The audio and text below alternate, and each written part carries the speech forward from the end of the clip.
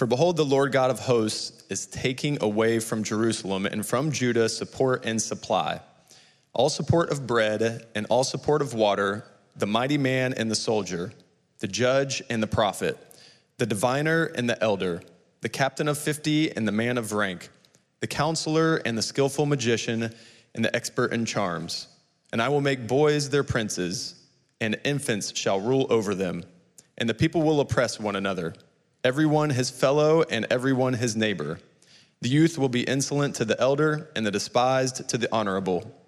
For Jerusalem has stumbled, and Judah has fallen, because their speech and their deeds are against the Lord, defying his glorious presence.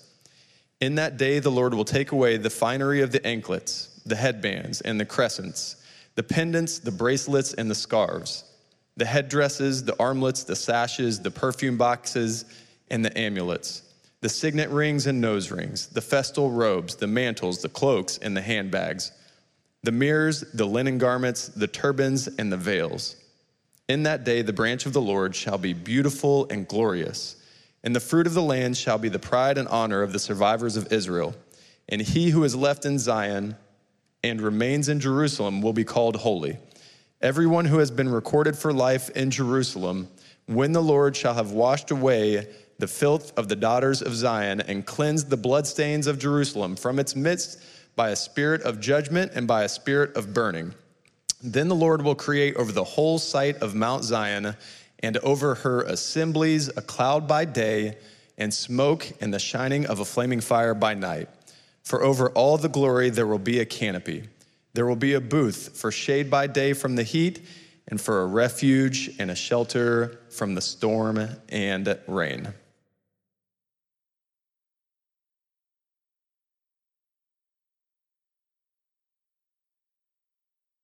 Physicist and author Alan Lightman is a professor at MIT. He writes as he contemplates the day of his daughter's wedding. Here's what he says. It was a perfect picture of utter joy and utter tragedy. Because I wanted my daughter back as she was at age 10 or 20. As we moved together toward that lovely arch, other scenes flashed through my mind. My daughter in first grade holding a starfish as big as herself. Her smile missing a tooth. Now she was 30. I could see the lines in her face. He goes on to say it was really hard for him to accept that, for him and his daughter, and really for him to accept everything else, because he goes on to say it all ends in nothingness. Utter joy and utter tragedy. Two very extreme emotions. The pain of loss and the pain of gain, or the joy of gain. At the very same moment. Is it possible? Well, for someone like Alan Lightman, who doesn't believe in anything immortal beyond time and space, it's confusing. It's disorienting. It's the cause of despair.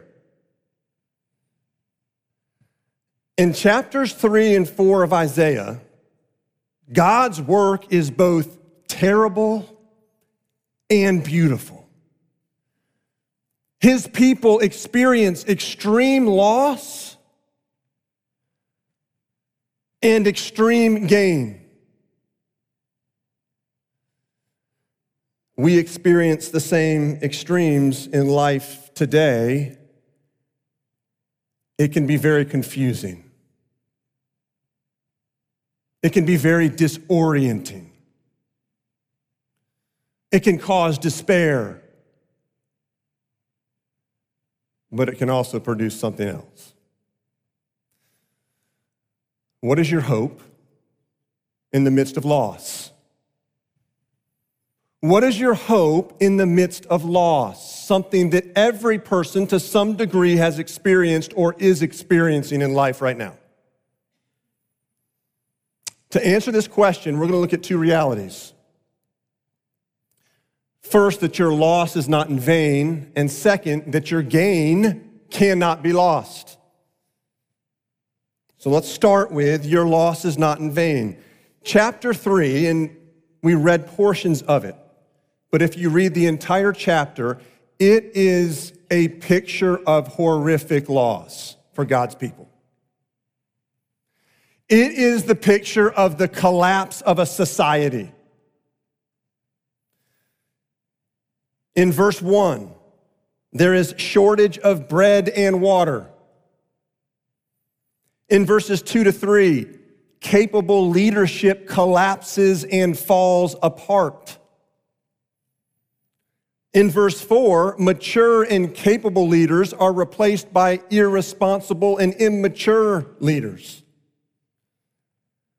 In verse 5, we see the result of a failure of leadership. It's chaos and division in this society, in this community of God's people. And then in verses 6 to 7, the despair sets in because they look for some leader that will step up with courage to guide them, and there's no one willing to step up.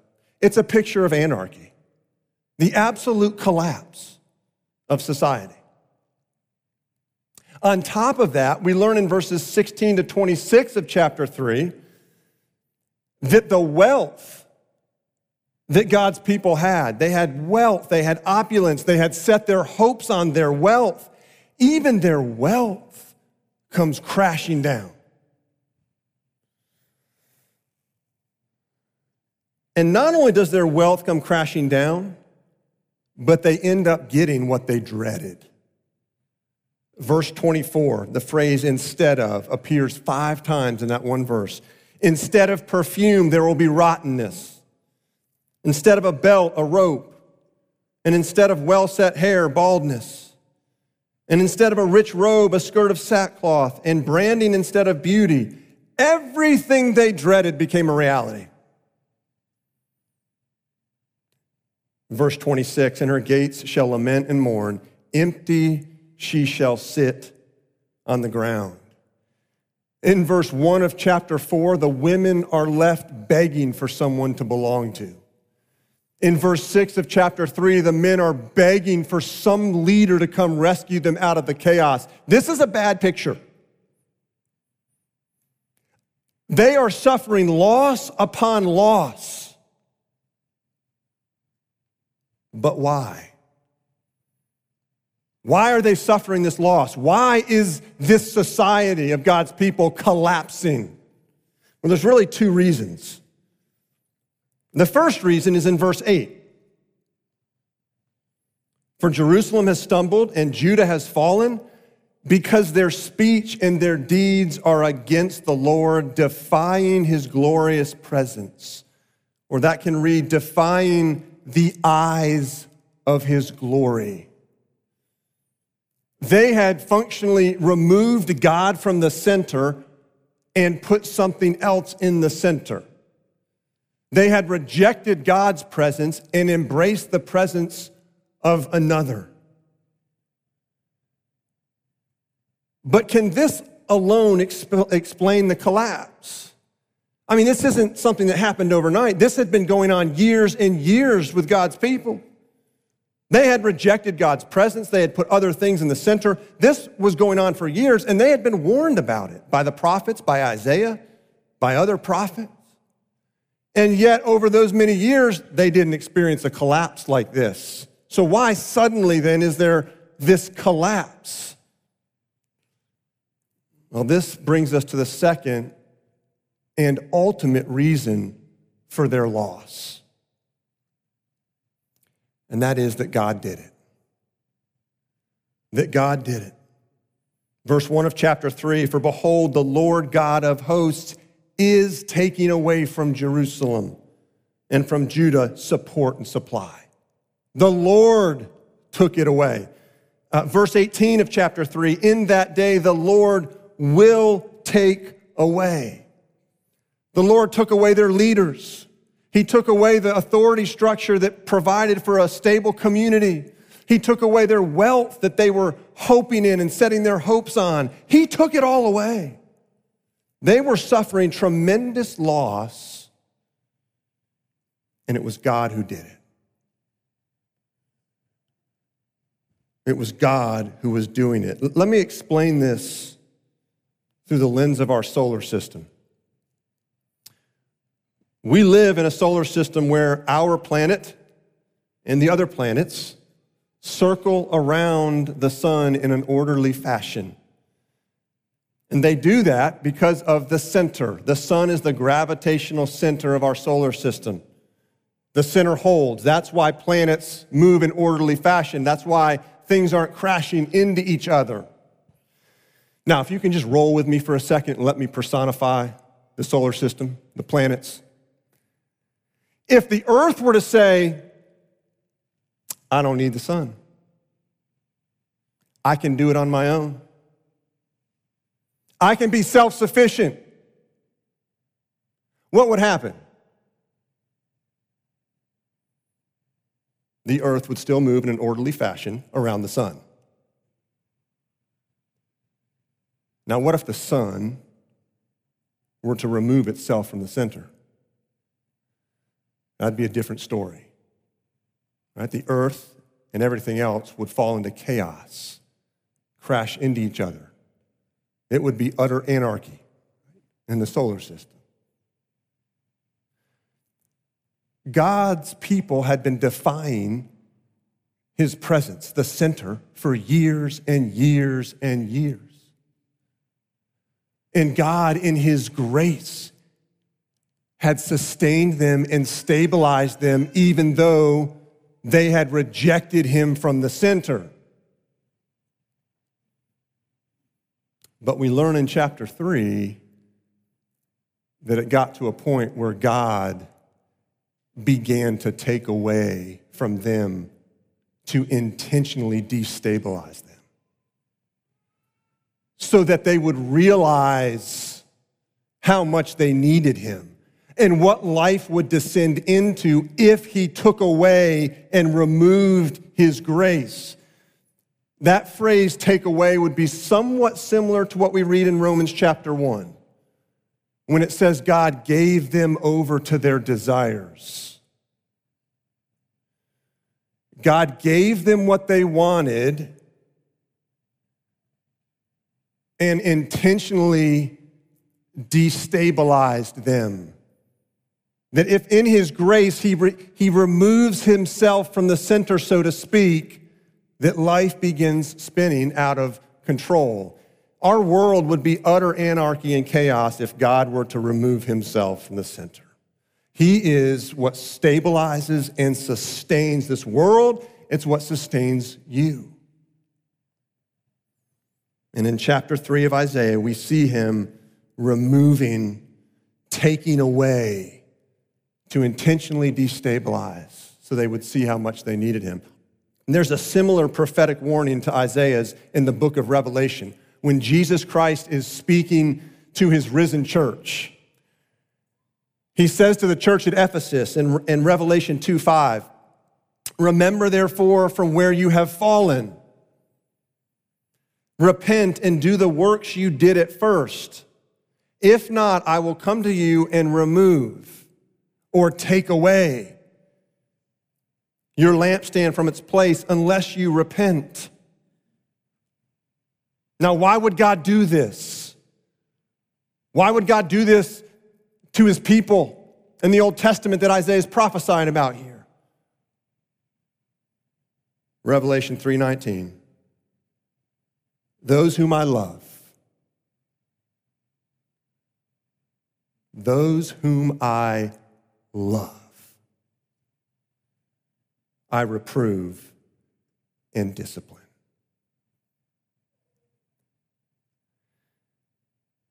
God loves you so much that he would take away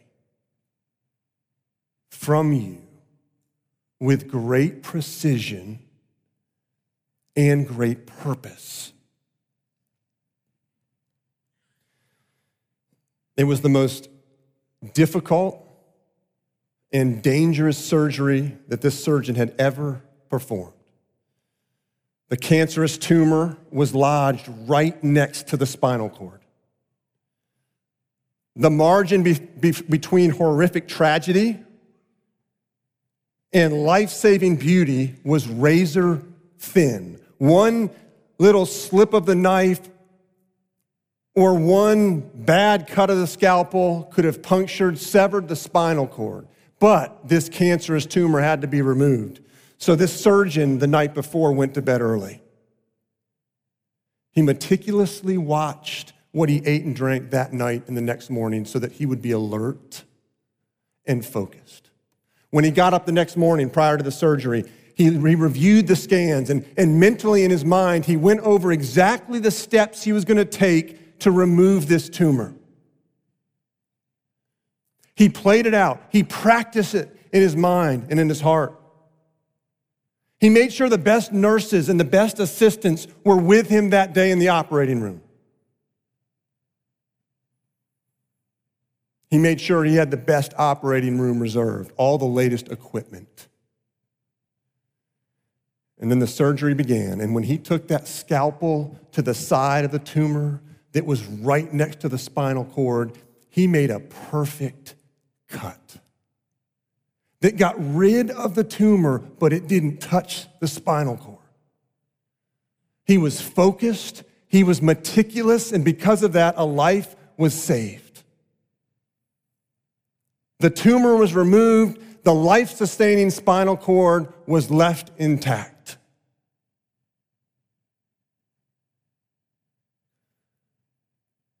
When God removes something from your life,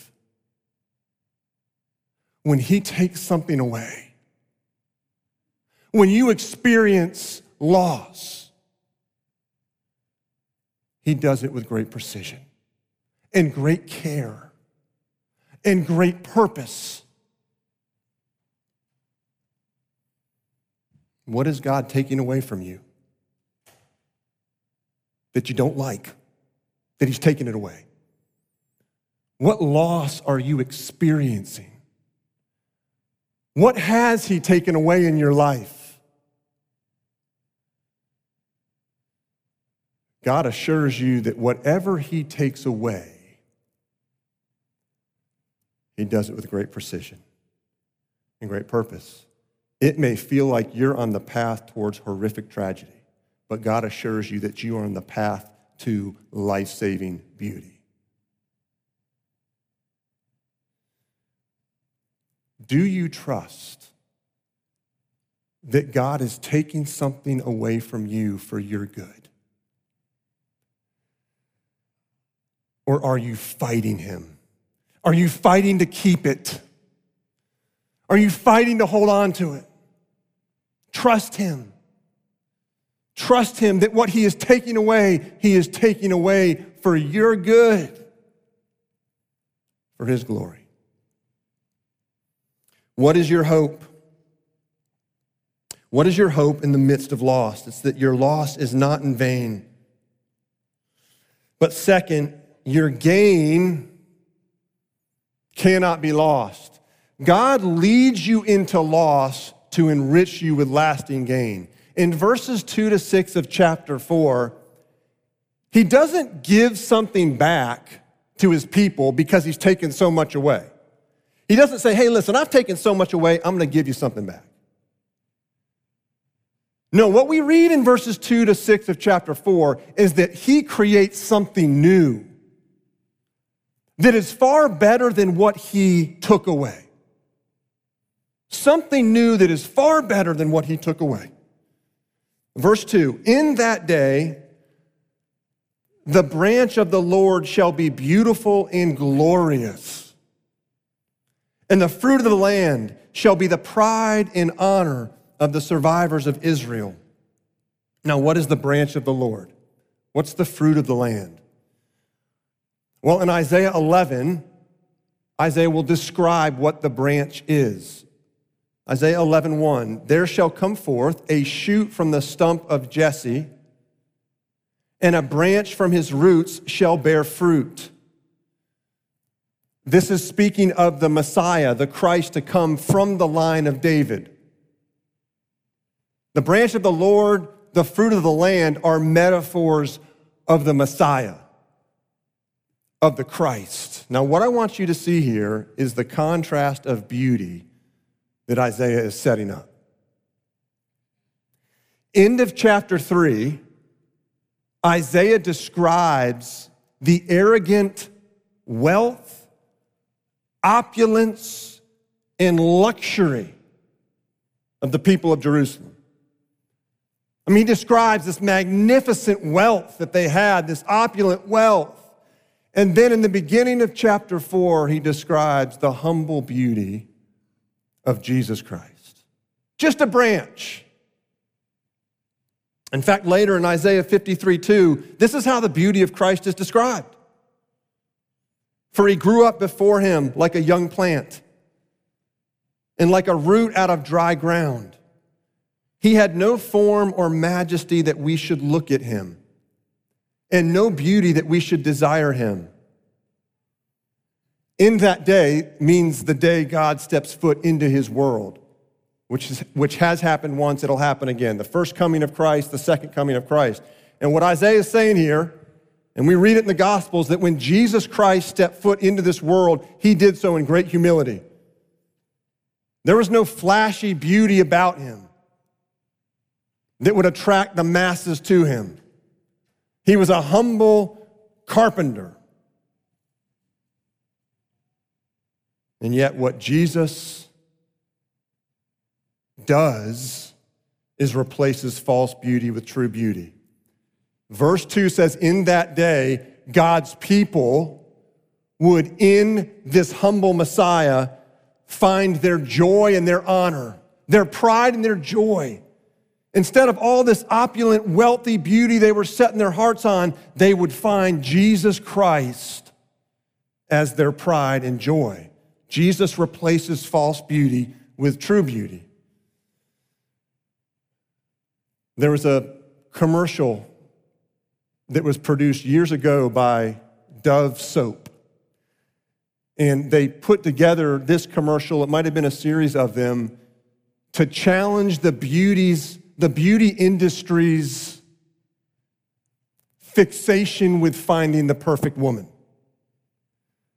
This commercial was called Evolution. And what happened is this very normal, humble woman with no makeup walks into a room and sits down. And they focus the camera on her face.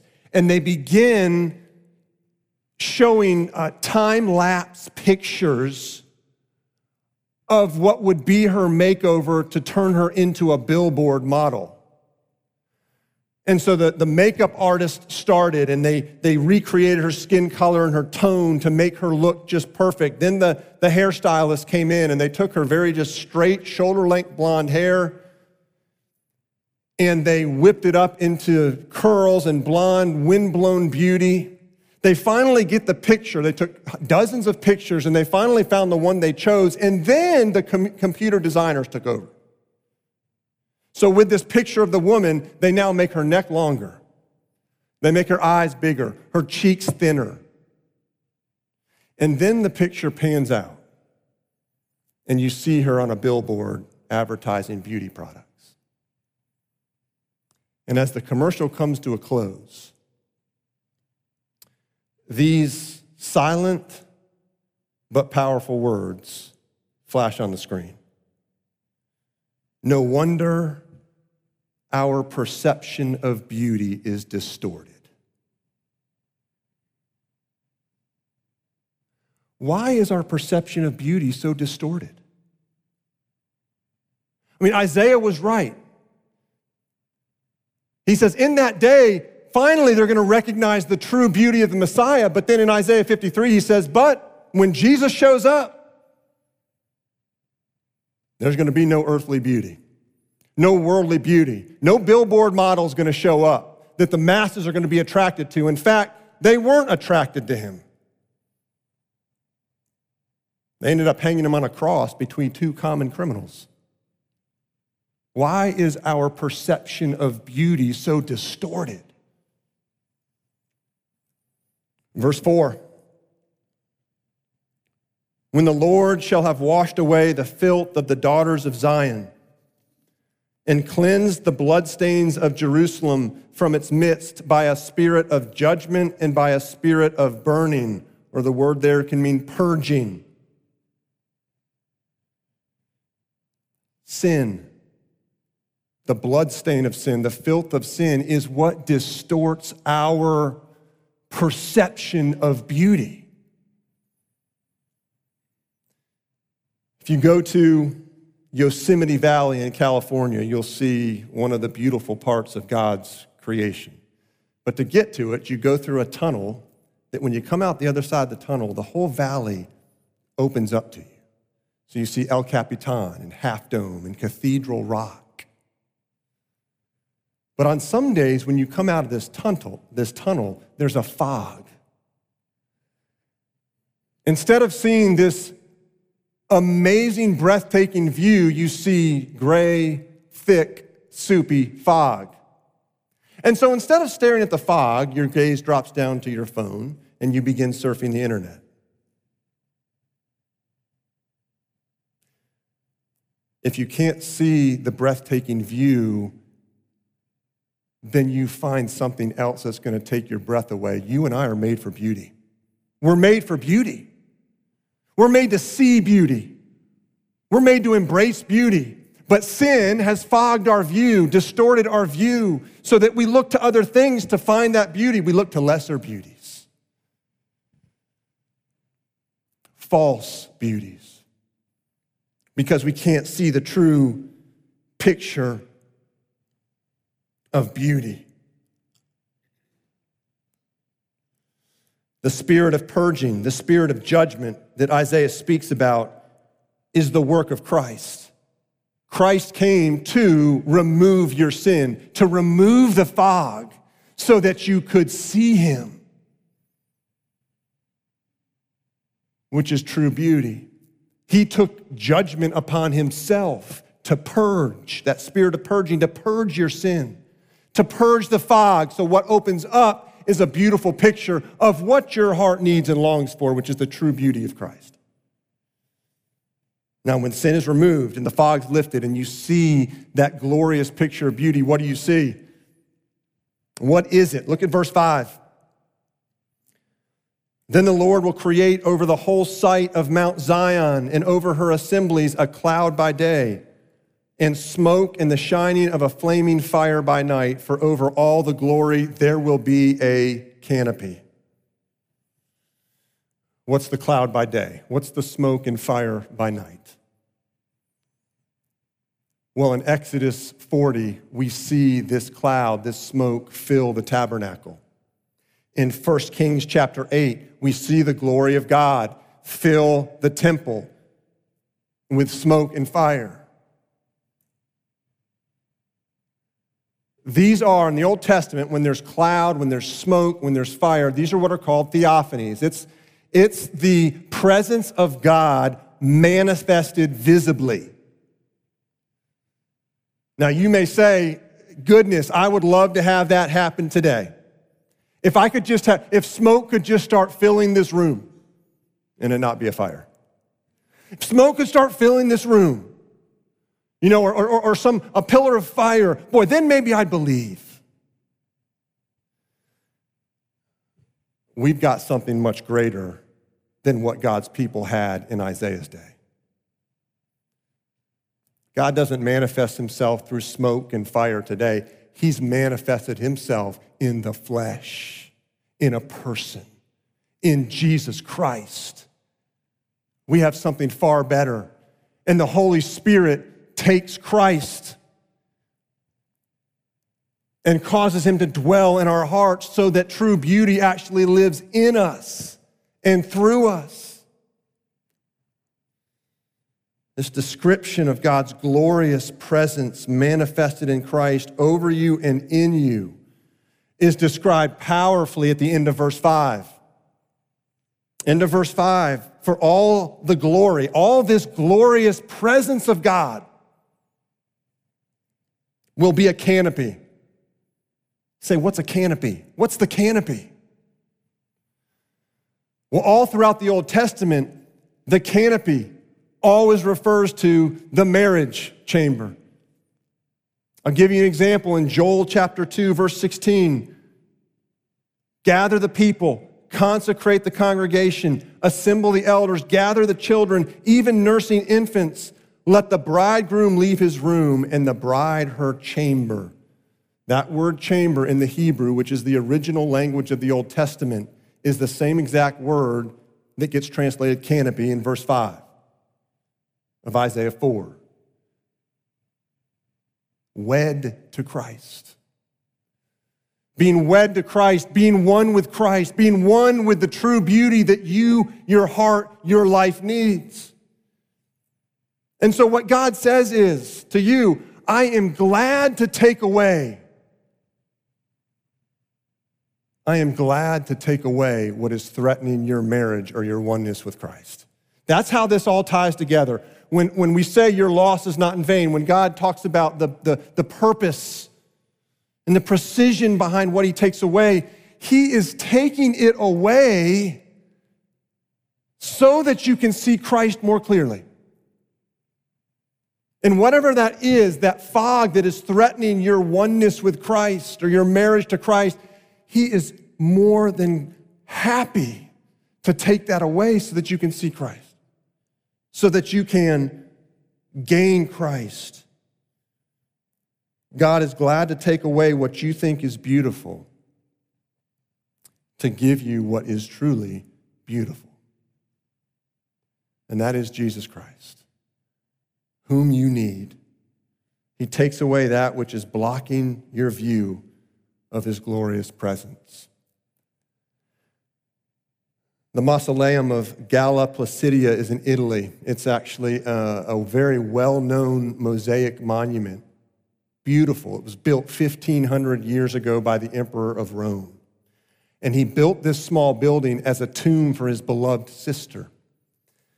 So it's built in the shape of a cross, and then there's this dome over top of it that has beautiful mosaics in it.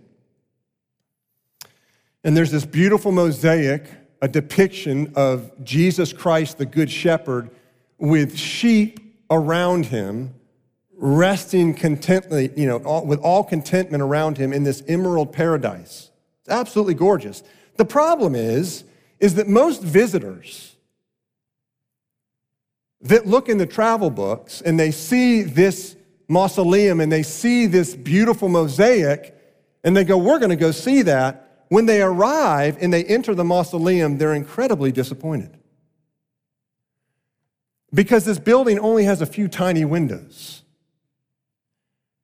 And because of that, not much light enters into it, and any light that does get into it is covered up by the mass of tourists in the building. And so visitors become impatient. Can't really see anything. The beauty of this vision of Christ with the sheep around him in this emerald paradise, this beautiful vision sits behind darkness. It sits veiled. And so the impatient tend to just move on. But the ones that stay long enough end up seeing this stunning unveiling. Without advance notice, spotlights will turn on and shine onto this beautiful mosaic. And it happens when a visitor happens to drop a coin in a small metal box along the wall. Now, every illustration breaks down, okay? So they're paying to see this vision, right? But the point is, when the spotlight turns on, it only turns on for a few seconds, and then it dies again. It goes dark again. One visitor described the experience of being in there and being disappointed, but then seeing the spotlights come on for just a few seconds. This is what they said. The lights come on for a brief moment, the briefest of moments. The eye doesn't have time to take it all in.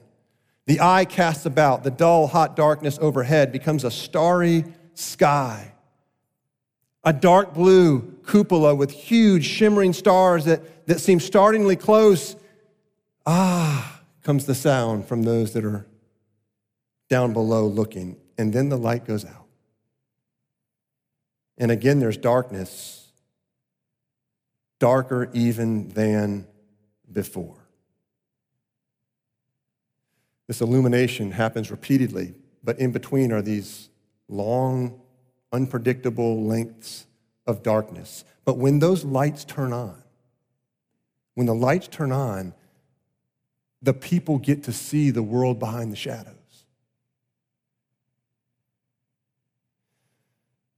So often we associate loss with darkness.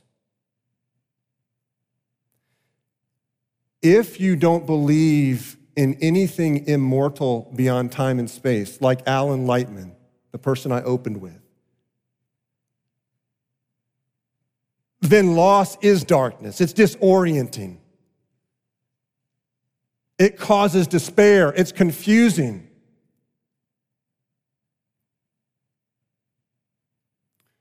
But God uses darkness or uses loss to bring light to the darkness. God takes away from you, or he removes something to turn the light on to his glorious presence in Jesus Christ.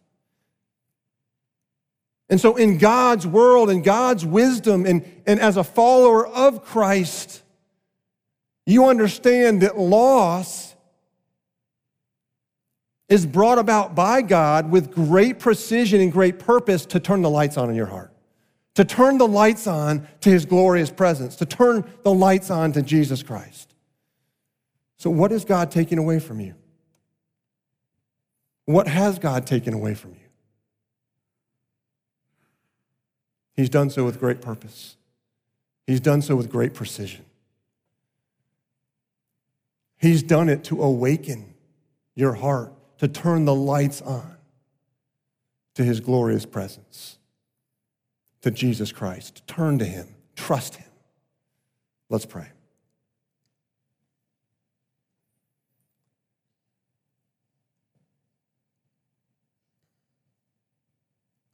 Father, we're all acquainted with loss. We live in a broken world. For some of us, that loss is right now. For some of us, that loss maybe happened in the past.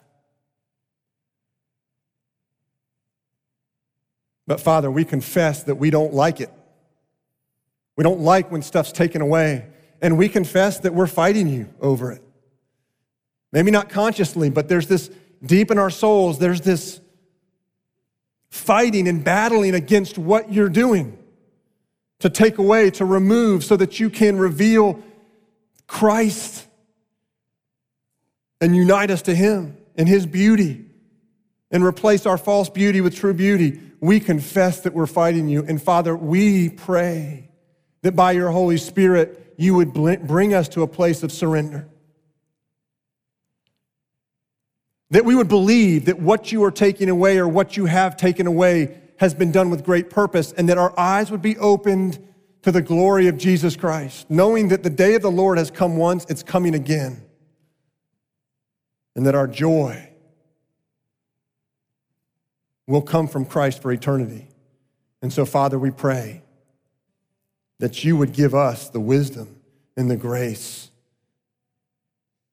to surrender, to not fight, to embrace what you have taken away, to embrace Christ as you're taking things away. Father, we love you and pray as we worship now that you would center our hearts on the center of this universe, and that is you and your Son Jesus and on your throne. We pray this all in his name. Amen.